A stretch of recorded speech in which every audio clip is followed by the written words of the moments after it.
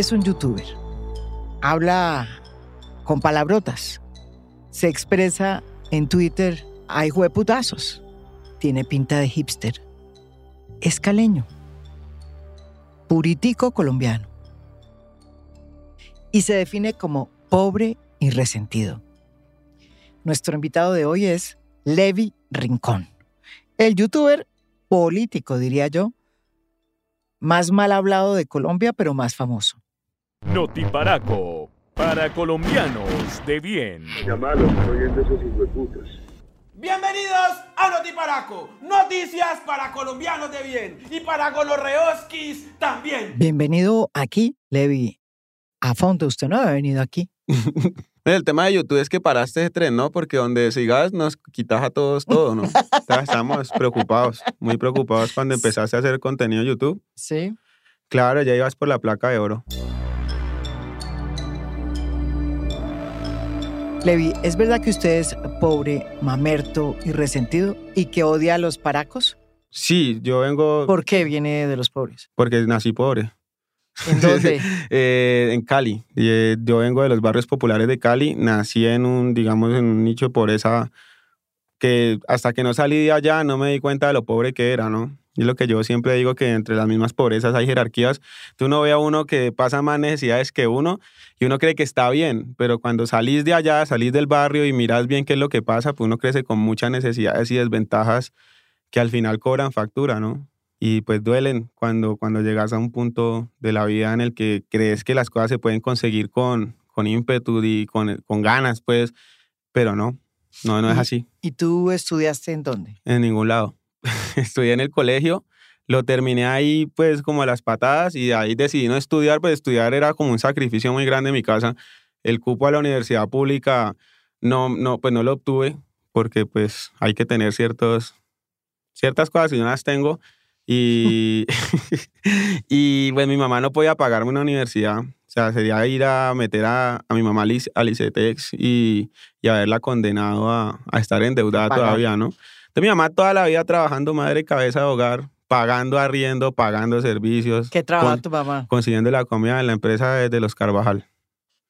Que la sacaron a las patadas también y sin ¿cómo es? La liquidación. Entonces no iba a someter a mi mamá a eso porque además que no quería estudiar, como ese compromiso de estudiar y después de estudiar conseguir trabajo y no quería hacer esa línea de vida. Entonces le dije a mi mamá que no. ¿Y qué hacía en las empresas de los Carvajal? No, trabajaba en una de esas empresas como en la planta. ¿Era una trabajadora? Sí, de la una fábrica? trabajadora, 8 a 6, 6 a 2, 2 a 10, 10 a 6, 3 a 11. ¿Y hermanos? No, ¿Hijo único? hijo único, sí. ¿Y su papá? Por ahí, o sea, mi papá estuvo en un proceso conmigo, pero pues estaba más desinteresado de mí porque tenía sus complicaciones con la vida, entonces yo estuve siempre con mi mamá. Mi papá no. Usted es un youtuber con éxito, tiene cerca de 450,000 suscriptores, que no es para nada mal.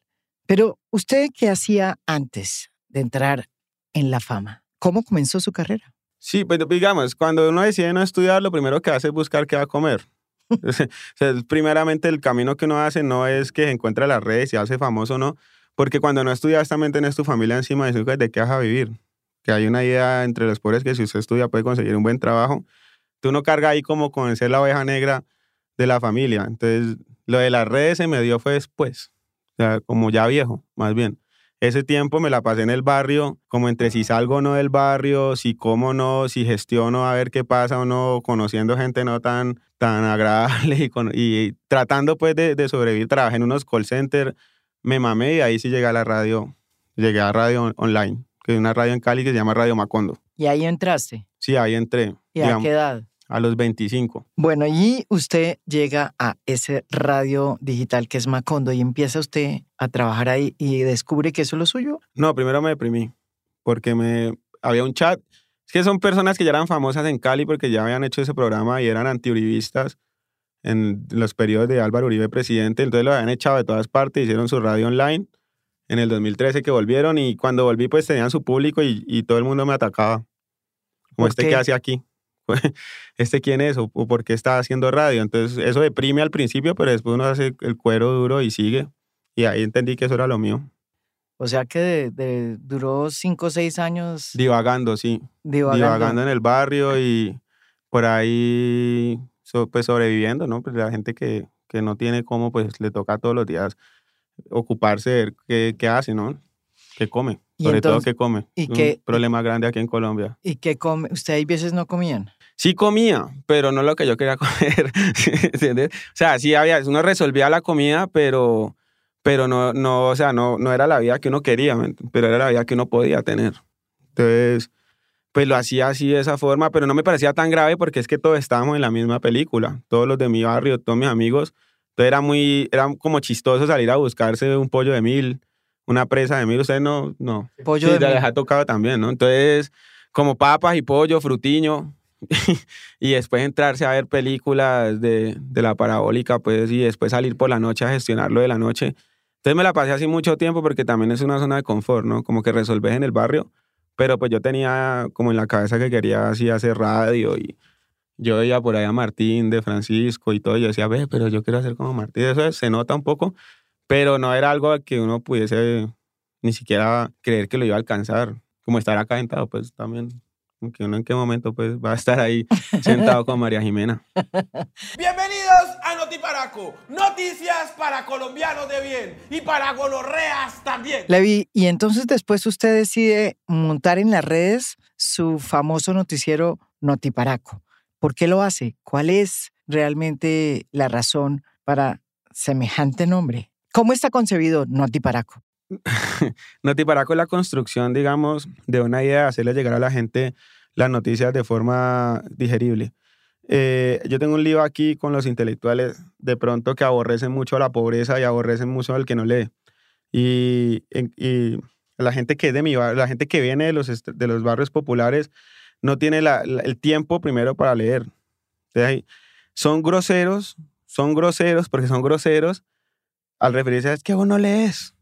Es que uno acá, es que yo leo o cómo. O sea, yo no voy a poder hacer las dos cosas al tiempo, porque es que leer implica tiempo, implica dedicación y es un tiempo que no tenemos. Entonces, si vos no comes, no puedes leer. Entonces, cuando yo veo que toda esta gente intelectual termina despreciando a la pobreza y haciéndole juego al establecimiento y queriendo llegar a las élites de poder, yo digo, pero ¿por qué son tan hijueputas? O sea, ¿por qué no se hacen al lado del pueblo? Y porque si vos tenés el don de escribir y tenés la inteligencia y la intelectualidad, tenés que despreciar a los demás que no pueden. Y ese es un problema que yo he tenido siempre con los Danieles, para hacerte claro, que se reúnen un poco de viejos privilegiados, todos, porque todos son privilegiados, a escoger el destino del país por quién les cae bien o no. Entonces vos vas a mi barrio y nadie, absolutamente nadie, se toma el tiempo de leer a Daniel Samper. Porque aparte hablan con un lenguaje que es supremamente lejano de los sectores populares.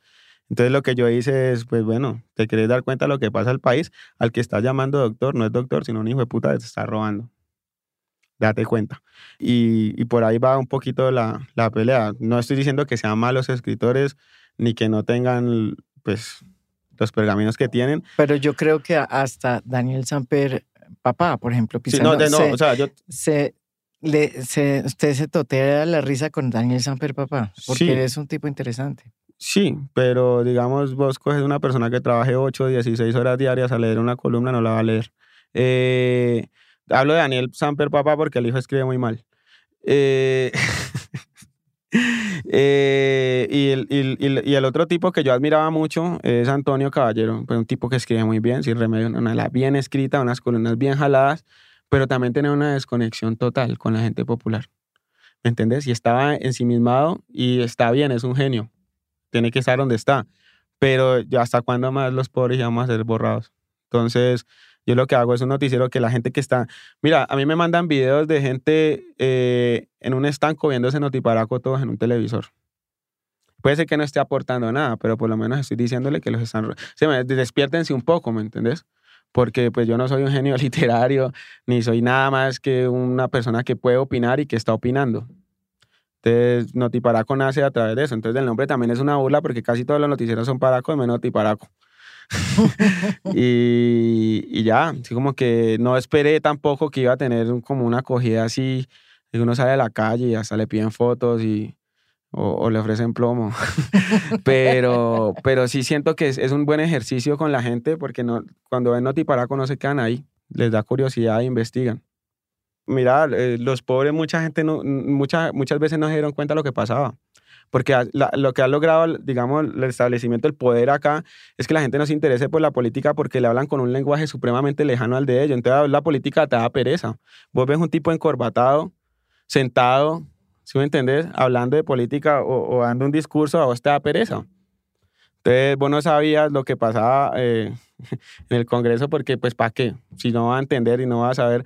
Entonces todos los que vos tenías pensado que eran doctores, resulta que no eran doctores sino delincuentes.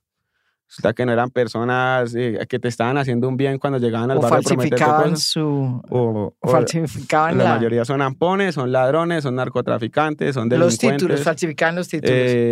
Entonces la gente, bueno, ¿yo qué hago en manos de esta clase de hijueputas? Porque es que en realidad son... O sea, discúlpame que lo diga, pero una persona que nace rica, que estudia en los mejores colegios, que va a las mejores universidades, que va al exterior y se devuelve acá a robar, es un hijueputa.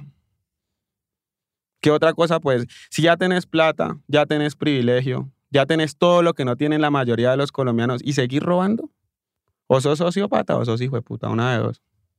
Entonces la gente tiene que darse cuenta de eso, o sea, la gente tiene que saber que aquí hay una élite de poderosos que les roban todo y que por eso están sumidos en la pobreza. No estoy diciendo que vengan y les den subsidios ni nada, pero simplemente que no nos quiten, no nos coarten la posibilidad de nosotros poder salir adelante. Y yo lo he visto en Notiparaco y entonces usted escoge las noticias y las arma y las monta. Sí, digamos yo leo o sea, yo en realidad leo, yo no investigo nada, yo lo que digo es lo que ya investigaron otros y lo obvio, siempre lo repito, pero Notiparaco si no, o sea, yo salgo ahí, yo no tengo un guión ni nada, sino que tiro, eso es un trabajo más bien de radio, ¿no? Que es mantener un ritmo hasta arriba y después bajarlo para cuando se acaba. ¿Por qué lo hice así? Porque es muy enzorrador ver a una persona al frente de un televisor 20 minutos haciendo los mismos movimientos y gritando y con mostrando imágenes. Yo antes de eso hice el estudio de ver a los youtubers, que yo empecé de último, yo soy el último de todos los youtubers, y es que todos iban al lenguaje audiovisual. Entonces la broma o el mensaje iba ligado a lo que tenías que ver en televisión. A lo Wally. Sí, Notiparaco lo puedes dejar y lo escuchas como un podcast. Y digamos, la gente adulta, sí, como lo ven a uno en televisión, el adulto tiene mucho esa familiaridad con la televisión porque los criaron con televisión, que son el nicho que tenemos ahí identificado de 50 a 65, sí me ve por televisión. Pero el que va a la oficina, no, o sea, deja el celular y lo escucha.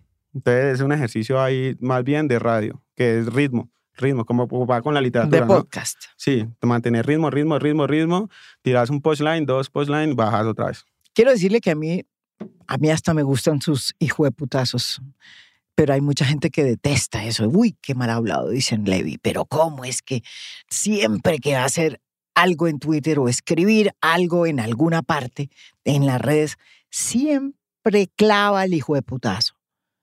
¿Por qué le gustan tanto los hijueputazos? Más bien, mira, yo nunca creo que yo haya hecho periodismo, es más bien un activismo digital, pero sí empezó por ahí, haciendo el programa de radio, escribiendo algunas cosas, y en redes, mi Facebook, empecé a opinar y resulta que las opiniones que tenían en Facebook eran como, tenían sintonía con las personas y eso empezó a volverse como popular en la ciudad. Y después creció hasta este punto, ¿no? Y creo que la gente se identifica mucho con el putazo y bueno, todo. Esa es la otra. Entonces, por eso Rodolfo está así tan encumbrado. ¿Rodolfo Hernández? Sí, Rodolfo. ¿Por qué? ¿Por qué dice usted Porque eso? pues es un tipo que básicamente nos robó nos robó la fórmula, pero pues ¿Por el no hijueputazo? dicen como nosotros. Nosotros, sí, digamos, decimos vainas muy obvias, pero metemos el putazo al final. Al final dice, no sí, sea hijueputas. Sí, pero nosotros no vamos detrás del erario. Y Rodolfo sí.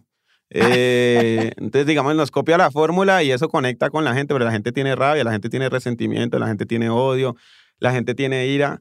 Y qué más que pues el hijueputazo es muy, muy de acá, ¿no? De los sectores populares.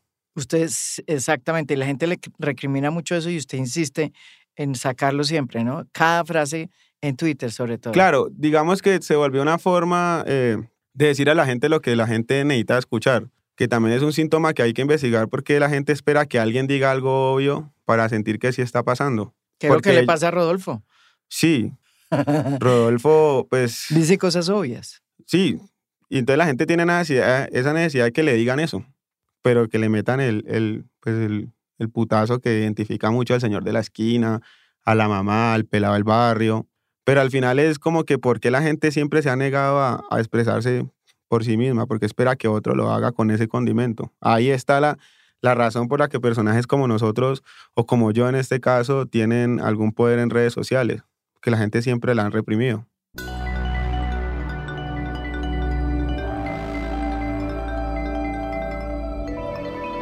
Le voy a hacer una pregunta, pero yo me imagino ya la respuesta, porque si uno pues mira lo que usted hace en el YouTube y en sus redes, pues es evidente que usted no va a votar, por ejemplo, por Rodolfo Hernández. Así él también utilice los hijueputazos, como usted. ¿Usted por quién va a votar? Pues por el pacto podría ser, pero también me llama mucho la atención Fuerza Ciudadana. Digamos, hay unos candidatos en Fuerza Ciudadana que me gustan. Y me ha llamado mucho la atención el trabajo de Catherine Miranda últimamente. Me ha gustado Inti también. Entonces, pues la verdad, hasta ahora para la presidencia voy por Petro. Pero digamos que la lista del pacto yo no, no me gusta toda completa como está. Y pues el voto de la lista cerrada es un tiro al aire, ¿no? Y entonces voy a esperarme. La verdad no sé. Pero en Fuerza Ciudadana también hay unos candidatos que me llaman mucha atención y que me gustan. ¿Y es abierta?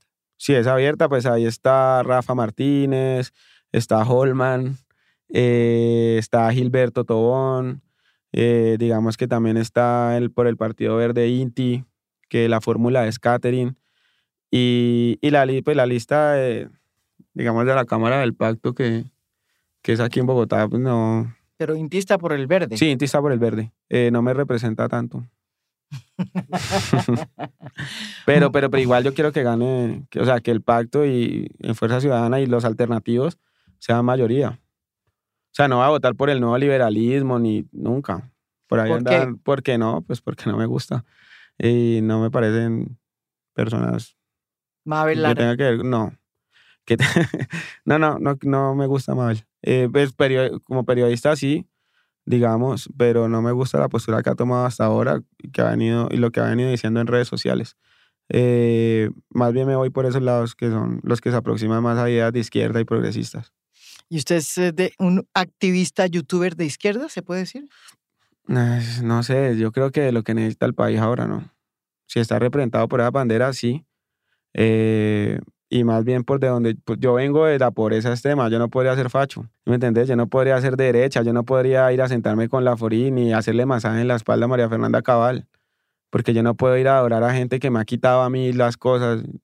Y ahora mismo pues creo que tendría que ir por ese camino. O sea, yo defiendo lo que yo creo que le va a ayudar a la gente que vivía en el barrio conmigo y que todavía está en el barrio y que todavía la está peleando. ¿Y usted ha vuelto a ese barrio? Siempre, uno siempre vuelve, ni siquiera uno se va, porque mira, digamos, uno no sale de la pobreza como la gente cree que uno sale de la pobreza, porque la gente cree que cuando uno consigue por un carro o vive en un mejor apartamento, ya dejó de ser pobre. Pero resulta que si uno deja de trabajar un día, vuelve a la pobreza. Rico es el que no hace nada y sigue generando riqueza, digamos Martín Santos, ¿no? Que puede sentar todo el día en la casa a ver Netflix, que jamás va a saber lo que es la pobreza, ni tener hambre, ni preocuparse por pagar arriendo. Yo sí. Entonces yo siempre voy a ser pobre. O sea, es un arraigo que eso no se quita. Y mientras esté vivo, esas son las banderas que yo voy a defender, las de la pobreza, porque yo soy pobre y también resentido. Eso ha dicho que usted es un resentido. Sí. Para Notiparaco, fue por eso. Usted es un mamerto resentido. Es resentimiento porque otra de las cosas que quieren lograr con nosotros es quitarnos el hecho, digamos, ese es un discurso muy, muy, muy agresivo que tiene Fajardo de pasar la página y que no sienta rabia ni resentimiento ni nada. Y nosotros los pobres sí somos pobres, somos resentidos, porque no hay nada más horrible que vivir con injusticia y que nos quiten todo y que nos den sí, que nos quiten y que no podamos acceder a nada cuando otra gente sí. Entonces, lo que hace la política es eso, básicamente, cogernos a nosotros, apretarnos, quitarnos todo y después decirnos, usted puede lograrlo, usted puede ser feliz, es culpa suya que no lo logró. Estudie, vago. Sí, eso no es tan fácil, o sea, es que cuando vos sos pobre, vos coges un Daniel Samper, y yo sé que es amigo tuyo, pero un idiota, vos con un Daniel Samper y lo llevas hasta el barrio y le decís salí de ahí desde el barrio a lograr lo que has logrado, se queda a mitad de camino. se asusta con lo primero que vea. O sea, cuando vos no sabes qué vas a comer por la noche, eso te genera un susto tal que te paraliza y ya no sabes cómo enfrentar la vida después. Entonces sí somos resentidos y yo por lo menos no quiero ocultar las banderas, yo la quiero llevar siempre. Voy a ir resentido hasta que esto cambie. O sea, hasta que yo no vea a las generaciones pasadas que vienen de los barrios populares de donde yo vengo con las cosas que yo creo que deben de tener o con los derechos fundamentales garantizados, yo siempre voy a ir resentido. Usted que es tan político, cuénteme, ¿admira a un político en Colombia, con excepción del que usted dice que va a votar, que es Gustavo Petro? Me gustaba Carlos Gaviria, me gusta Iván Cepeda, me parece, a ver, ¿qué más? Que son hay poquitos. Bueno, actualmente no es. No más. Camilo Romero, pues mira, sí, a mí me gustan, pero es que es como te digo, ya no estoy en una posición para meter las manos y decirte Por aquí nadie. defiendo esto porque más adelante son las personas a las que yo posiblemente voy a criticar y son personas de las que posiblemente voy a encontrar cosas que no me gusten. Pero pues que hay gente haciendo cosas chéveres, a mí me gusta Inti. Inti me parece que es un tipo chévere. Me gusta, ya te dije, María José, pero pues ya no lo quiero decir tanto así, ¿me entiendes? Ya quiero estar más en lo que es mi trabajo y ya si me hablas de personas a las que yo admiro, te voy a decir Gonzalo Guillén, mejor, Julián Martínez, Miguel Ángel del Río, vos, pero ya políticos no tanto, más bien es que me quiero alejar un poco para poder hacer bien mi trabajo. Iván Cepeda me parece un tipo honorable, me parece un señor muy sensato y me parece muy claro a la hora de hacer su trabajo. Ahora todos los políticos quieren tener un espacio en YouTube, tener su TikTok, y se volvieron las redes como el epicentro donde gira toda la campaña política de los candidatos, incluso candidatos como el propio Rodolfo Hernández, pero también como Alejandro Gaviria, como el propio Oscar Iván Zuluaga. ¿Usted no lo ha visto bailando así a lo TikTok? ¿Usted qué opina de que políticos estén haciendo lo que usted hace? La nueva forma de comunicar es esta, ¿no? Y sí creo que tenga un impacto sobre determinados nichos de la sociedad. Está claro, y los políticos también lo entendieron. Pues Petro anda desesperado viendo cómo hace trabajo en redes sociales. ¿Y por qué te ríes? ¿Por qué te ríes? Porque antes se creía que no, ¿me entiendes? Como que no pasaban al campo tangible.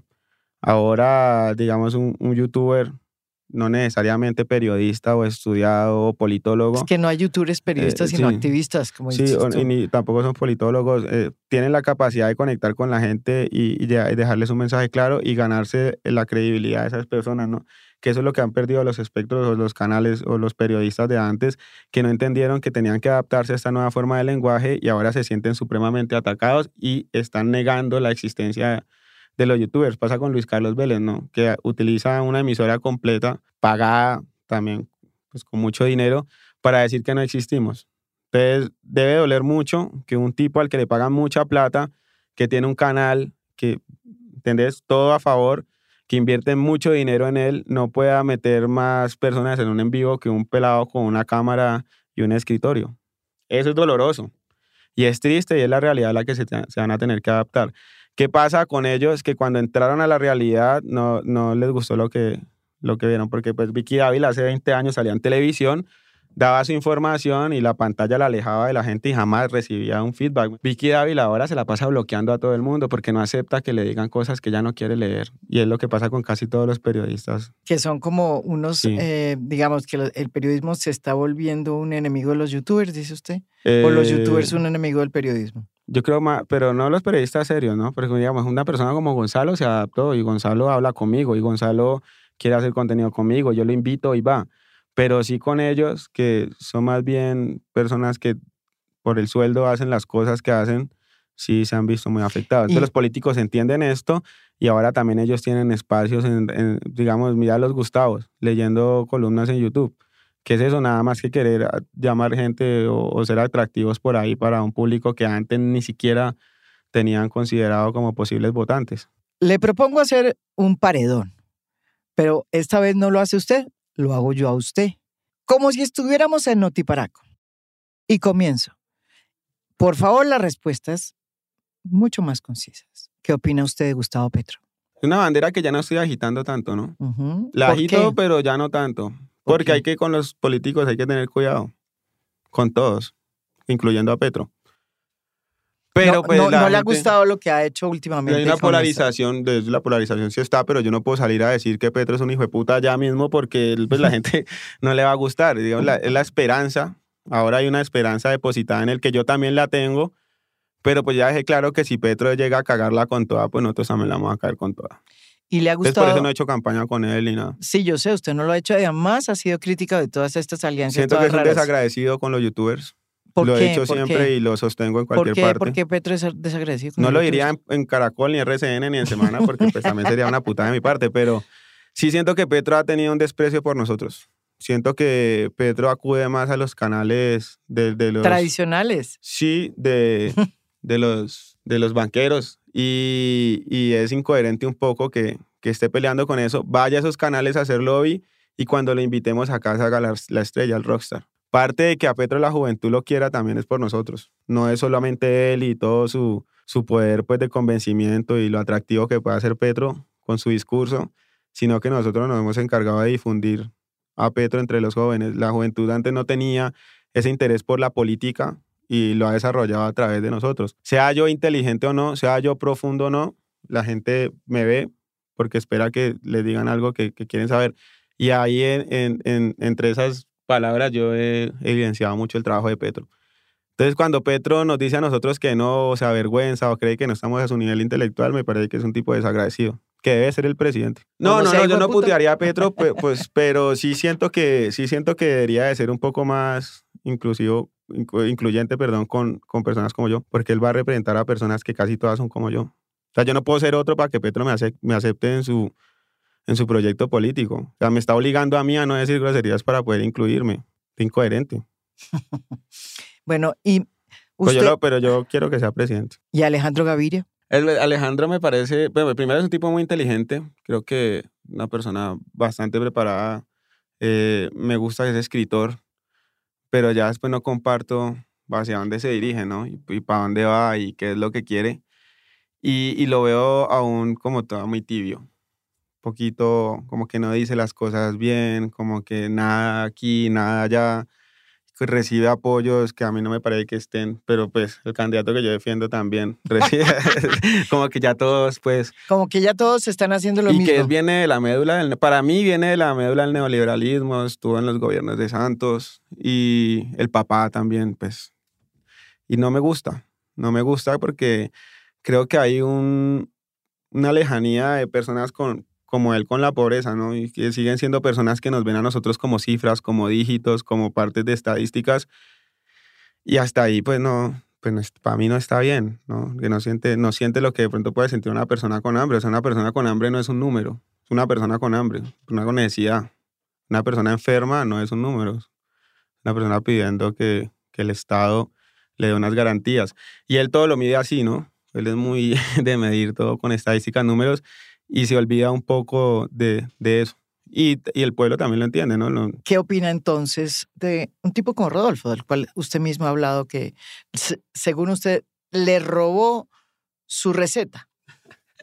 Pues digamos, yo de la robé a Vallejo también, entonces Rodolfo Hernández se la robó a Fernando Vallejo, pero sí siento que Usted dice más hijueputazos que Fernando Vallejo. a este país se le ha negado tanto la posibilidad de estudiar que cuando ve una persona con un título académico inmediatamente le creen cualquier cosa que quiera decir, ¿no? Entonces, ingeniero. Sí, se aprovechó de que yo soy un ingeniero, de que genero trabajo y pues yo puedo, o sea, él vende la idea esa de que uno puede ser rico, ¿no? Porque lo gobierna uno una persona que se hizo rica. Pero pues no me parece que tenga un discurso de fondo, un planteamiento serio con el Pues país. él viene de abajo hacia arriba. Puede ser que sí, pero ahora tiene como un desprecio por los pobres, y es de que los pobres somos la fuente para que los empresarios se hagan ricos. Lo ha dejado claro miles de veces que es muy sabroso y muy delicioso vivir de un hombrecito que le pague a uno 15 años de hipoteca, o que los pobres son los que más consumen. Entonces, pues un tipo que crea eso de nosotros es porque no, en realidad no se identifica con la necesidad de nosotros los pobres. Nosotros los pobres compramos porque es lo que nos han enseñado, ¿tú entiendes? Lo que nos han negado. Nosotros buscamos el éxito y la manera de sobresalir, no de sobresalir, sino de salir adelante a través de conseguir cosas. Celulares, zapatos, carros, ponerle segundo piso a la casa, ¿me entendés? Y eso solamente se puede hacer endeudándose con los bancos. No hay otra forma de hacer tu vida siendo pobre si no es acudiendo a un banco a que después te quite todo lo que te dio por un tiempo.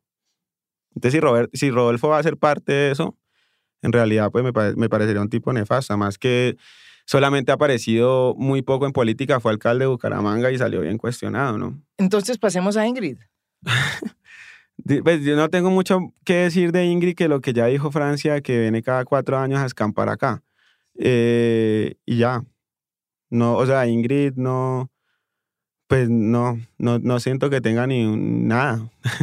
Está ahí también, digamos, avalada por lo mismo de siempre, ¿no? Establecimiento permitiendo que una mujer blanca con poder pueda lanzarse a la presidencia. ¿Y Francia Márquez? Francia me parece hermosa. Creo que es un mensaje muy lindo que una persona pobre y negra tenga más intención de voto que hombres blancos privilegiados, que se siente a debatir con ellos y que los ponga en su lugar. Creo que nunca antes en Colombia habíamos visto eso. Nunca nadie se lo imaginó que iba a pasar tan rápido y creo que con el tiempo le vamos a dar la importancia a Francia. Lo que está haciendo ahora todavía no lo hemos podido digerir Ojalá, bien. Porque el pacto histórico le virló Y la sus... dimensión se va a ver con los años, ¿no? Pues es una mujer negra ahí sentada con hombres blancos dando la pelea como tiene que ser y entendiendo los problemas de sus comunidades. Sergio Fajardo. Pues es que Sergio Fajardo es un vendehumo muy serio. Fajardo es un tipo que ni siquiera sabe el qué quiere, ni siquiera sabe para dónde apunta. Es un señor que en cualquier momento deja todo tirado. Es un irresponsable con el país. Es un man que no tiene un discurso profundo. Para mí un papanata, un vendehumo, un nefasto que no debería estar ahí más robándole tiempo a la gente y a los canales, y a los periodistas y a todo el mundo. Que además nunca debate nada, ¿no? Que tenga que ver con él. Siempre está llevando de todo para otro lado y no acepta ni siquiera... O sea, no tengo dónde ubicarlo. Ni siquiera en el centro. Fico. Eso es una nea. Fico representa todo lo que es el paramilitarismo light. Light. ¿No? Sí, como que pero lo usted le muestra está bonito. diciendo a Federico paramilitar. Sí, un poco. No me parece. Pero a vos no te parece que sea paramilitar. A mí sí me parece que sea paramilitar.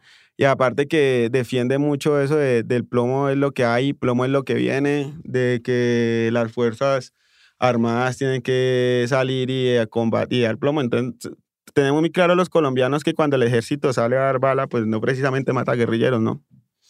No, él sí se volvió el sheriff de Medellín. Entonces, aparte, es un tipo que ha trabajado con gente no tan chévere, hay investigaciones y ha gastado casi toda la plata del presupuesto cuando fue alcalde en darse buena publicidad, no tiene tampoco un discurso ni tampoco un planteamiento serio con el país más del de decir lo de Venezuela, lo de Petro y ya, plomo, Venezuela y comunismo. ¿Ves? Que la idea del comunismo de la gente en Colombia es pensar que le van a sacar las cosas de las vitrinas. Así no puedan obtener las cosas que hay en las vitrinas, ¿no? Entonces es muy chistoso porque un colombiano ve un celular en una vitrina y nunca lo va a poder tener, pero tiene miedo de que ese celular nunca vaya a estar en esa vitrina. Entonces la pobreza es no poder ver más en las vitrinas los lujos, que es lo que pasa con los supermercados también, que están llenos de comida, pero pues no hay nada más que frustre más a un colombiano que ir al supermercado y no poder comprar la comida que quiere. Entonces no es miedo a la escasez, sino a que no haya nada. Sí, porque son igual vainas que no van a poder conseguir nunca. Oscar Iván Zuluaga. Sí, que va y contagia de COVID a todo el mundo con su irresponsabilidad. Pues mira, Zuluaga yo creo que lo sacaron del sarcófago. Es un tipo que ya perdió, es un tipo que se quiso burlar del país. ¿Tiene buen TikTok? Sí, pues mira. ¿Le gusta cómo baila? No, ni él, ni su cara, ni cómo se viste, ni nada. Pero hay una vaina me parece muy chistosa y es, no sé si te acordás del tema del hacker, que tuvo el descaro de decirnos que era un holograma. O sea, hijo de puta, ni Pixar, pues, ni ningún holograma ha logrado tanto nivel de realidad como él de decir que fue un holograma el que estaba sentado con él. Desde ahí siento que es un tipo que no tiene respeto por nada ni por nadie y no conoce el descaro ni el cinismo de decirnos a nosotros colombianos que era un holograma el que estaba sentado ahí con el hacker. O sea, holograma con sombra, que habla, que increíble que tenga un nivel de cinismo tan tan hijueputa, y que después de eso vuelva y se lance a la presidencia a hacerle el papel a Álvaro Uribe Vélez cuando uno sabe que Álvaro Uribe Vélez no está depositando pues el ganador en él. O sea, el que va a ganar la presidencia por Álvaro Uribe Vélez no va a ser él. ¿Quién entonces? Rodolfo. ¿Usted cree que él es Sí. un hombre de derechas? Rodolfo. Sí, claramente, es que es demasiado obvio, ¿no? Y es un tecnócrata además, y es un tipo que está dispuesto a hacer lo que sea por el poder. Además, que gabinete, o sea, imagínate lo que puede ser el gabinete presidencial de Rodolfo. No, imagínate las joyas que pueden estar ahí con Rodolfo, y el discurso ese de que puede trabajar con cualquiera no es tan cierto, ¿no? Entonces ya está haciendo alianzas, eso es una belleza. Está haciendo tanto alianzas que uno dice, uff, qué tipo de muy peligroso. Que además, mira, me di cuenta de una vaina de Rodolfo, y es que puede entrar en el mismo discurso en el que nos metió Uribe de vengar la muerte de su padre por la guerrilla. Rodolfo habló de un asesinato de su hija a manos del ELN. Nos puede meter en 30 años más de guerra por una venganza. Y eso es delicado, y hay que tenerlo claro, ¿no? Que Uribe utilizó ese discurso para meter al país en una guerra de la que no hemos podido salir, para meter al país en paramilitarismo, en narcotráfico y en plomo, y en sangre, y en asesinar jóvenes inocentes, hacerlo pasar como guerrilleros, y en vender un discurso de héroe necesario para Colombia. Y eso lo puede hacer Rodolfo. Alex Char. Sí, sábado sin sopa. Pero usted sí ha visto ese TikTok. Sí, claro. Obviamente se hacen virales. Mira, Alex Char es pues, un tipo que no va a los debates. Ya. Un tipo que no sea capaz de debatir, pues no va a tener nada que decir, pues nada que hacer, ni Lo que es un tipo increíble como queriéndose escampar ahí, no sabe si es empresario, si es cantante, si es tiktoker, si de verdad está haciendo las cosas con seriedad o no, no sabe para dónde apunta, tiene una maquinaria que lo respalda, tiene la plata, tiene el papá, pero pues no sé, no es un tipo que uno se sienta a escuchar un discurso, a echar, digamos, de los procesos de paz, nunca entiende tampoco las problemáticas sociales, nunca habla de líderes sociales, nunca habla de falsos positivos, nunca habla de nada. O sea, se la pasa haciendo TikToks y... Pues no, ni siquiera responde las preguntas sobre escándalos de corrupción en los que él está. Y pues que ha manejado el entretenimiento, digamos, en Barranquilla con el fútbol. Y también pues, pretende que el país se puede manejar como una tribuna, ¿no? Que le pone un jugador y los tenés contentos ahí. Y no creo que pueda ser presidente. No creo ni siquiera que va a pasar. O bueno, mentiras, en Colombia pagan siempre esas cosas, pero no creo que es un tipo que va a pagar segunda vuelta.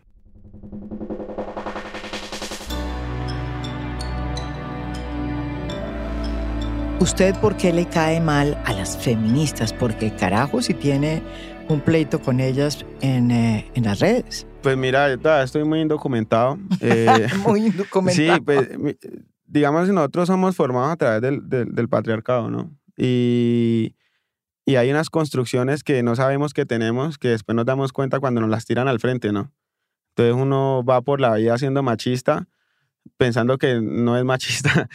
Cuando ya vienen personas que te dicen, mira, es que me dice, sí, es verdad. Pero eso es un proceso que como sociedad tenemos que empezar a tomarlo en cuenta y a empezar a transitarlo. Yo creo que hay que transitarlo y ahí sí llega la transformación. Yo no podía hablarte de feminismo porque pues sería un descaro también decirte, es que el feminismo tiene que ser así o tiene que ser así cuando yo soy hombre, ¿no? Blanco, que sobre todo muy que ha sido de los que ha sido agresivo con las mujeres de alguna forma. En los barrios populares se ve mucho eso muy marcado, ¿no? La violencia intrafamiliar y el papá que le pega a la esposa y a los hijos y después lleva pollo asado. Y, ¿sí me entiendes? Entonces uno cree que las mujeres tienen que llevar una labor hasta que uno se encuentra con activistas feministas que te dicen pasa esto y esto, pero es un camino largo. Y yo estoy en el propósito de entenderlo, de digerirlo, pero también a veces me siento confundido porque hay banderas del feminismo que entre ellas mismas tienen unos conflictos y uno no sabe qué camino tomar. Pues porque es que hay un problema con la izquierda, porque la izquierda que es marxista-leninista, que es casi toda la izquierda es muy machista. habla desde la lucha de clases y no de los derechos de las minorías. Entonces, esa es una discusión que, curiosamente, que Petro, que no es marxista-leninista, la mantiene. Sí, para Petro es más importante la lucha de clases en estas circunstancias, cuando habla de derechos de la mujer, que los derechos de la mujer, sociales, sexuales y reproductivos. eso ya pues está como un poco de pasé, digamos que eso ya está eh, un poco viejo como doctrina, ¿no Sí, es verdad? claro. Y ya la lucha de clases no es lo que prima sobre los derechos de las minorías. Claro, y de hecho hace poco creo que sacaron un comercial Gustavo Bolívar, una publicidad con un condón y que me pareció horrible. Porque yo creo que tampoco hay que acudir al sexismo. ¿Sí me entiendes? Sí, claro, yo creo que todos. No solo yo, sino todos, como sociedad. Pero digo, con el feminismo sí, pues son muchas mujeres a lo largo de la historia quejándose de los mismos patrones de conducta. Es porque algo pasa. O sea, querer tapar el sol con un dedo, pues es imposible, ¿no? Entonces hay que transitarlo. Yo estoy dispuesto a transitarlo. Sé que me va a golpear mucho y que va a ser objeto de crítica y todo, porque, como te digo, uno deconstruye cuando se lo hacen ver. No, no porque yo vengo construido con patriarcado, con machismo. Usted ya dijo que si Gustavo Petro gana, usted no quiere ser, por ejemplo, embajador en Rusia o en Cuba o en Venezuela. ¿Qué es lo que va a hacer usted una vez esto del YouTube No, le quede chiquito? no, es un proyecto que tengo por ahí nomás hasta los 55 por ahí y estoy escribiendo, quiero sacar un libro como de crónicas, voy a sacar el libro de Notiparaco y posiblemente si cuaja por ahí, que yo me voy inseguro pues para mostrar lo que escribo, me dedico más a eso y no tanto a ¿Usted YouTube. escribe? Sí, sí aprendí a escribir. ¿Se aprendió a escribir? Sí, escribo, me gusta ¿Y escribir. lee mucho? También me gusta leer. Digamos que es la forma en la que me puedo educar. ¿Usted Bueno, leyendo libros? sí. Y ahora que tengo la posibilidad siendo youtuber, pues ya los puedo comprar. Antes no. Antes tocaba leer copias. Ahora puedo leer los libros. Las copias que eran Sí, las copias que uno ilegales. acaba, o los libros piratas por Los libros, ahí. sí. O caminar hasta donde un amigo youtuber a los libros. Pero ahora mismo sí como que trato de dedicar mi tiempo en poder leerlos o releer lo que leí antes en copias. ¿Y qué le gusta leer? Depende, a mí me gusta Borges, me gusta Gabriel García Márquez, me gusta Lovecraft, me gusta Leila Guerriero, que es una cronista que deberías de tener acá, que es muy buena. Argentina, sí la conozco. A ella la quiero mucho, pues me parece muy buena. Me gusta, es que son tantos, me gusta Philip Roth, John Fante, Orhan Pamuk. La verdad, hay muchos. La verdad se me escapan ahora. Piglia, me parece buenísimo. Y también me gusta escucharlos. Y me gusta más esa onda, que es la que me da descanso a mí de las redes sociales, ¿no? Porque la gente, como me ve 20 minutos 2 veces a la semana en YouTube y me lee 2 veces por día en Twitter, cree que yo siempre estoy eufórico, puteando y tratando mal a todo el mundo, pero en realidad no. Yo trato de descansar de ahí y me voy para allá. Putear menos. Sí, no, pero pues es que no es sano, pues, pero es una forma, digamos que eso ya no me pertenece tanto a mí, eso ya es la gente que quiere eso, y si eso sirve para que la gente de pronto después de mí vayan a donde sí tienen que ir, pues lo hagan. Igual yo siempre, todo lo que hago en Notiparaco hay una fuente detrás, ¿no? O sea, no estoy inventándome nada. O sea, siempre está Gonzalo, la verdad es que siempre está Gonzalo detrás. Siempre yo ¿Gonzalo es quién? Acá Gonzalo está con Guillén. nosotros. Ah, Gonzalo Guillén. Sí, don Gonzalo. Ah, Entonces yo siempre le pregunto a él. Pues cuando él antes no me hablaba, ¿no? Pero ya después de la entrevista, mira, don Gonzalo fue muy franco conmigo. Cuando yo lo entrevisté, me llamó y me dijo, me entrevistaste y me llamaron como 100 personas. Entonces de ahí él también entendió que había un poder en las redes sociales y de ahí en adelante yo todo lo que voy a hacer se lo consulto. Y siempre con respeto, digo, Gonzalo, yo sé que a vos no te gusta putear, yo sé que a vos, pero yo quiero decir esto. Y entonces él me dice, estas son las fuentes, me pasa investigación. Entonces, si uno ya tiene un respaldo para mí, uno de los mejores periodistas del país, no de ahora, sino de siempre, pues uno ya sale como, ¿cómo entender? Entonces, digamos, si don Gonzalo me dice, dígale paramilitar, es porque le puede decir paramilitar, ¿no? Dígale es porque le puede decir narcotraficante. Entonces, ¿y nunca lo han demandado? ¿A quién? A mí no. Yo creo que a mí todavía me ven como muy chistoso, como que es un pelado ahí diciendo cosas, pero va a llegar el momento en el que sí, posiblemente hasta me mate, pues eso puede pasar, uno vive con eso. ¿Y lo han amenazado? Sí, claro, todos los días. O sea, hay amenazas, uno también tiene un tacto, ¿no? Para redes sociales. Hay el que escribe en su casa, que es un huevón escribiendo en su casa y lo amenaza a uno y va y uno sabe quién es con la IP y termina pidiendo disculpas. Entonces uno evita ese proceso porque pues es lo mismo de siempre. Como está el que verdaderamente te va a matar. Y está el Andrés Escobar, ¿no? Que no es matón, pero es capaz de matar. Para quedar bien. Con ese tipo de gente sí he tenido problemas, he tenido muchos líos, pero no creo que yo tenga como el mismo nivel deba tener el mismo nivel de cuidado de pronto como vos, como Gonzalo, como Daniel Coronel, que se fue. Digamos, a ese punto no he llegado, pero yo sí una vez peleé con el Medio Cotes. No es un rival menor, es un tipo peligroso, y me odia y me detesta y me escribió, y qué bueno, ¿qué es lo que te pasa conmigo? Y digamos, ahí sí me dijo un poquito, y ya con otros políticos también que se han emputado. Bueno, pues bienvenido al club. Con la Furi Ah, con la Fori también. y con Cabal. ¿Qué ha tenido con la Fori y con Cabal? Pues que no, ellos no les gustan pues que uno les diga que son paramilitares. Entonces se emputan y me sacan en cara lo de que yo no estudié y me mandan a la mascota a que me ataque y todo. Pero ¿A cuál la mascota? Polo es la mascota de la ¿Miguel familia. Polo?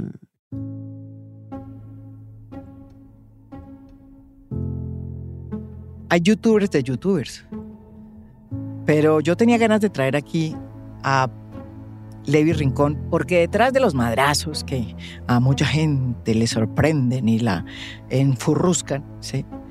Realmente es agradable oírlo, es viento fresco en el mundo del youtuber y de los youtubes, que está tan plagado de personas tan planas, que no dicen nada y que está lleno de marketing. En el fondo, Levy, con su manera de ser, con su pinta, con su origen, con todo lo que él piensa y con sus ganas de ser realmente un intelectual, pues se está abriendo camino. Y en a fondo nos gusta su voz. ¡Qué hijo de puta! Esto es A Fondo, un podcast original de Spotify. Mi nombre es María Jimena Duzán.